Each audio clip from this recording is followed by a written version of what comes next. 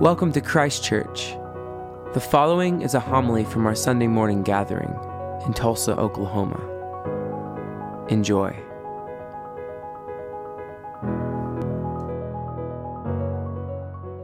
I want to start the sermon this morning by telling you two godly play stories. If I was telling the stories to the children, I would be using manipulatives, but you will just have to use your imagination. Although I do happen to have this box. It's a gold box. I wonder what this might be. It might be a parable. It's gold in color, and parables are precious, so maybe it's a parable.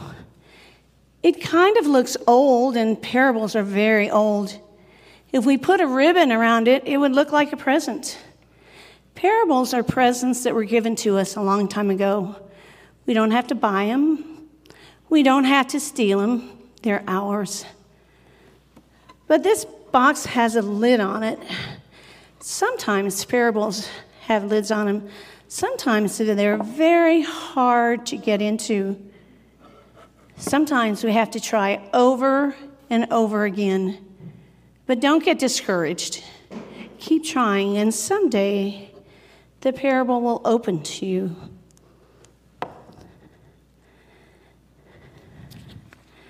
While lying down a large white circle and brown felt pieces to represent houses, and putting a bed, money bag, and household furnishings in one house, and several pearls in the other houses, the children and I wonder about all the things I'm laying out. When the wondering is finished and the children are ready, I begin the story. There was once someone who said amazing things and did wonderful things, and people followed him. As they followed him, they heard him talk about a kingdom. But it wasn't the kingdom that they lived in. It wasn't like any kingdom they had ever visited. It was not like any kingdom they'd even ever heard about. They couldn't help it. They had to ask him, "What is a kingdom of heaven like?"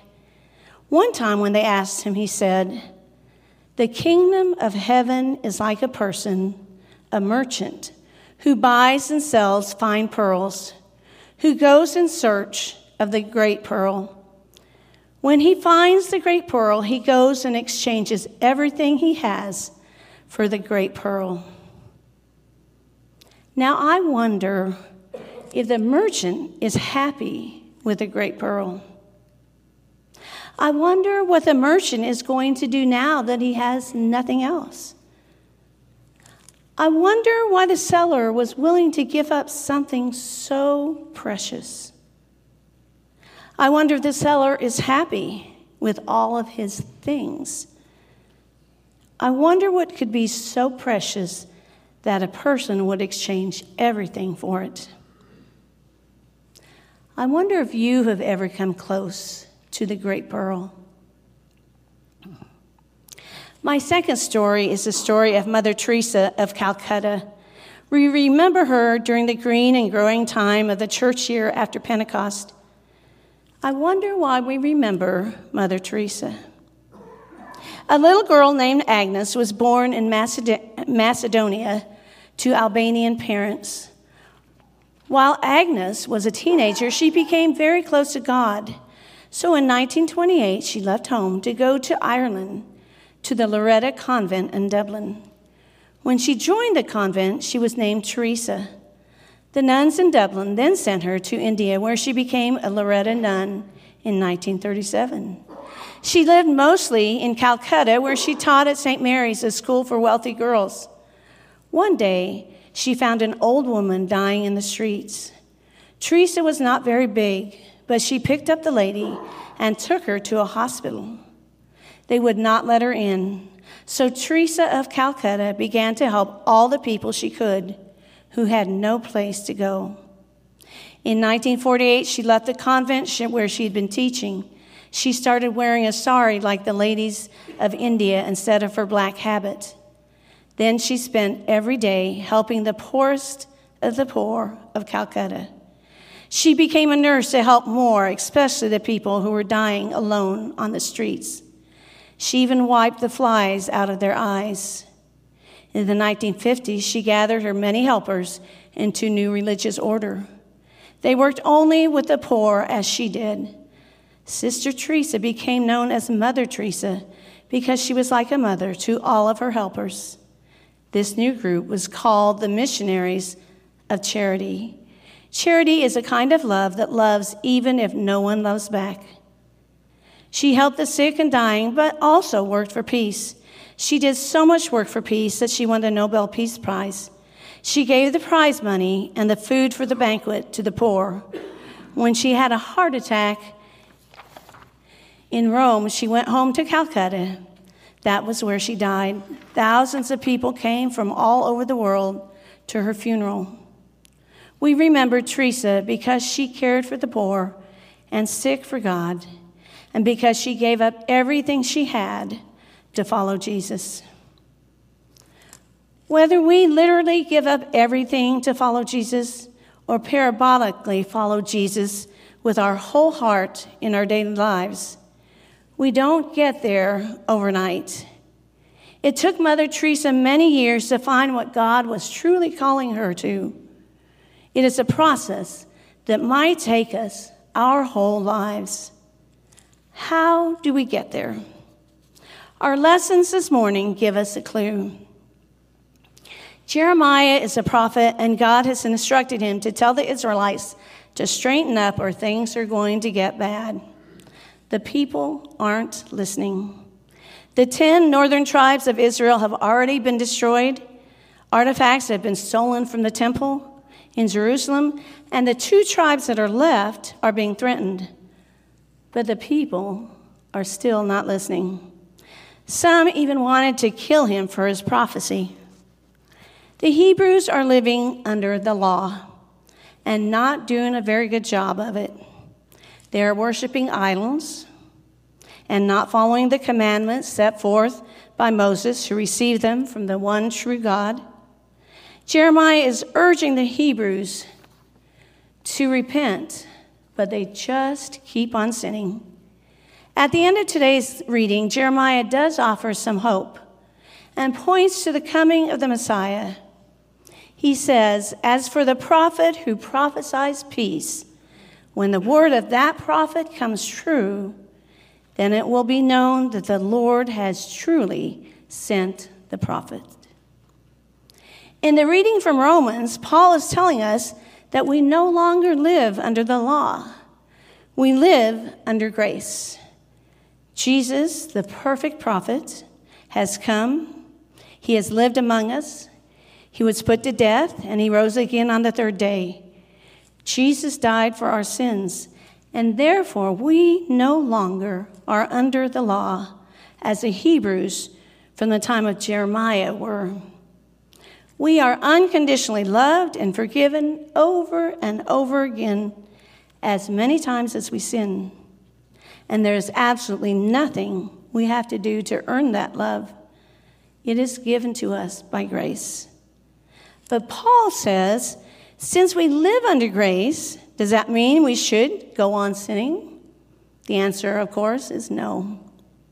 But we are humans, and humans sin over and over again. On Tuesday, we Americans celebrate Independence Day.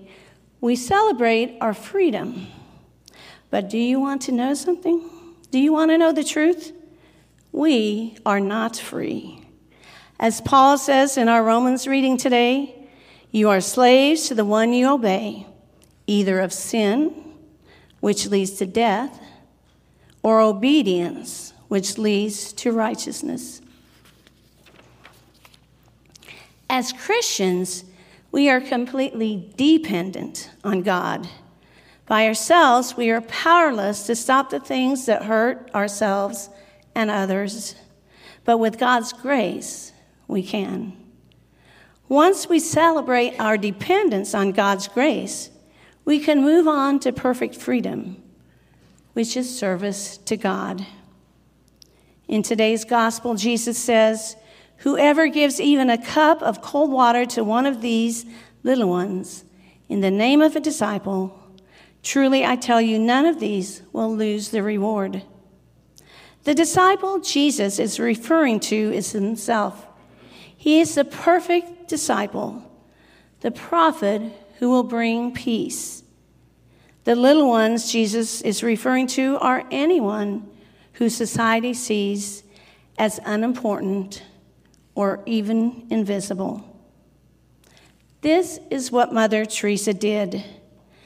This is what we are called to do. Christ Church does a great job of serving the little ones that the world often ignores. The hungry through Thursday Night Lights, homeless women and children through Family Promise, children who have a parent in prison through New Hope. And there are individuals in this church who serve others that we may never even know about. But there aren't just little ones out there somewhere. We have little ones here in this congregation whom we can serve. We have one woman who loves to knit baby blankets. She gives them to Christ Church to give to the newborn babies in our congregation. There's another person in our congregation who has a gift of prayer. When I need serious prayer, she's the first one I contact. I was in the hospital years ago when I had pancreatitis. I was a deacon by then and had worked in the diocesan office, so I was pretty well known throughout the state. I had many clergy visit me in the hospital, and although I appreciated their visits, the most meaningful to me were those lay people who came to visit me because it was their ministry. They had been called by God to visit those who were sick and in the hospital. It brought them great joy to exercise their ministry, and for me, I needed all the powerful prayers I could get. Frederick Buechner, a great theologian, once said, "Your vocation in life is where your greatest joy meets the world's greatest need." Maybe I wasn't the greatest need, but it sure felt like it at the time. What is your greatest joy? Where do you see the greatest need? Perhaps it's in raising your children or grandchildren. Perhaps it's in ordained ministry. Perhaps it's to the ends of the earth. Christ Church's mission statement says it all. Follow Jesus, love people, change the world. We don't do this to earn God's grace. We do it because we already have it.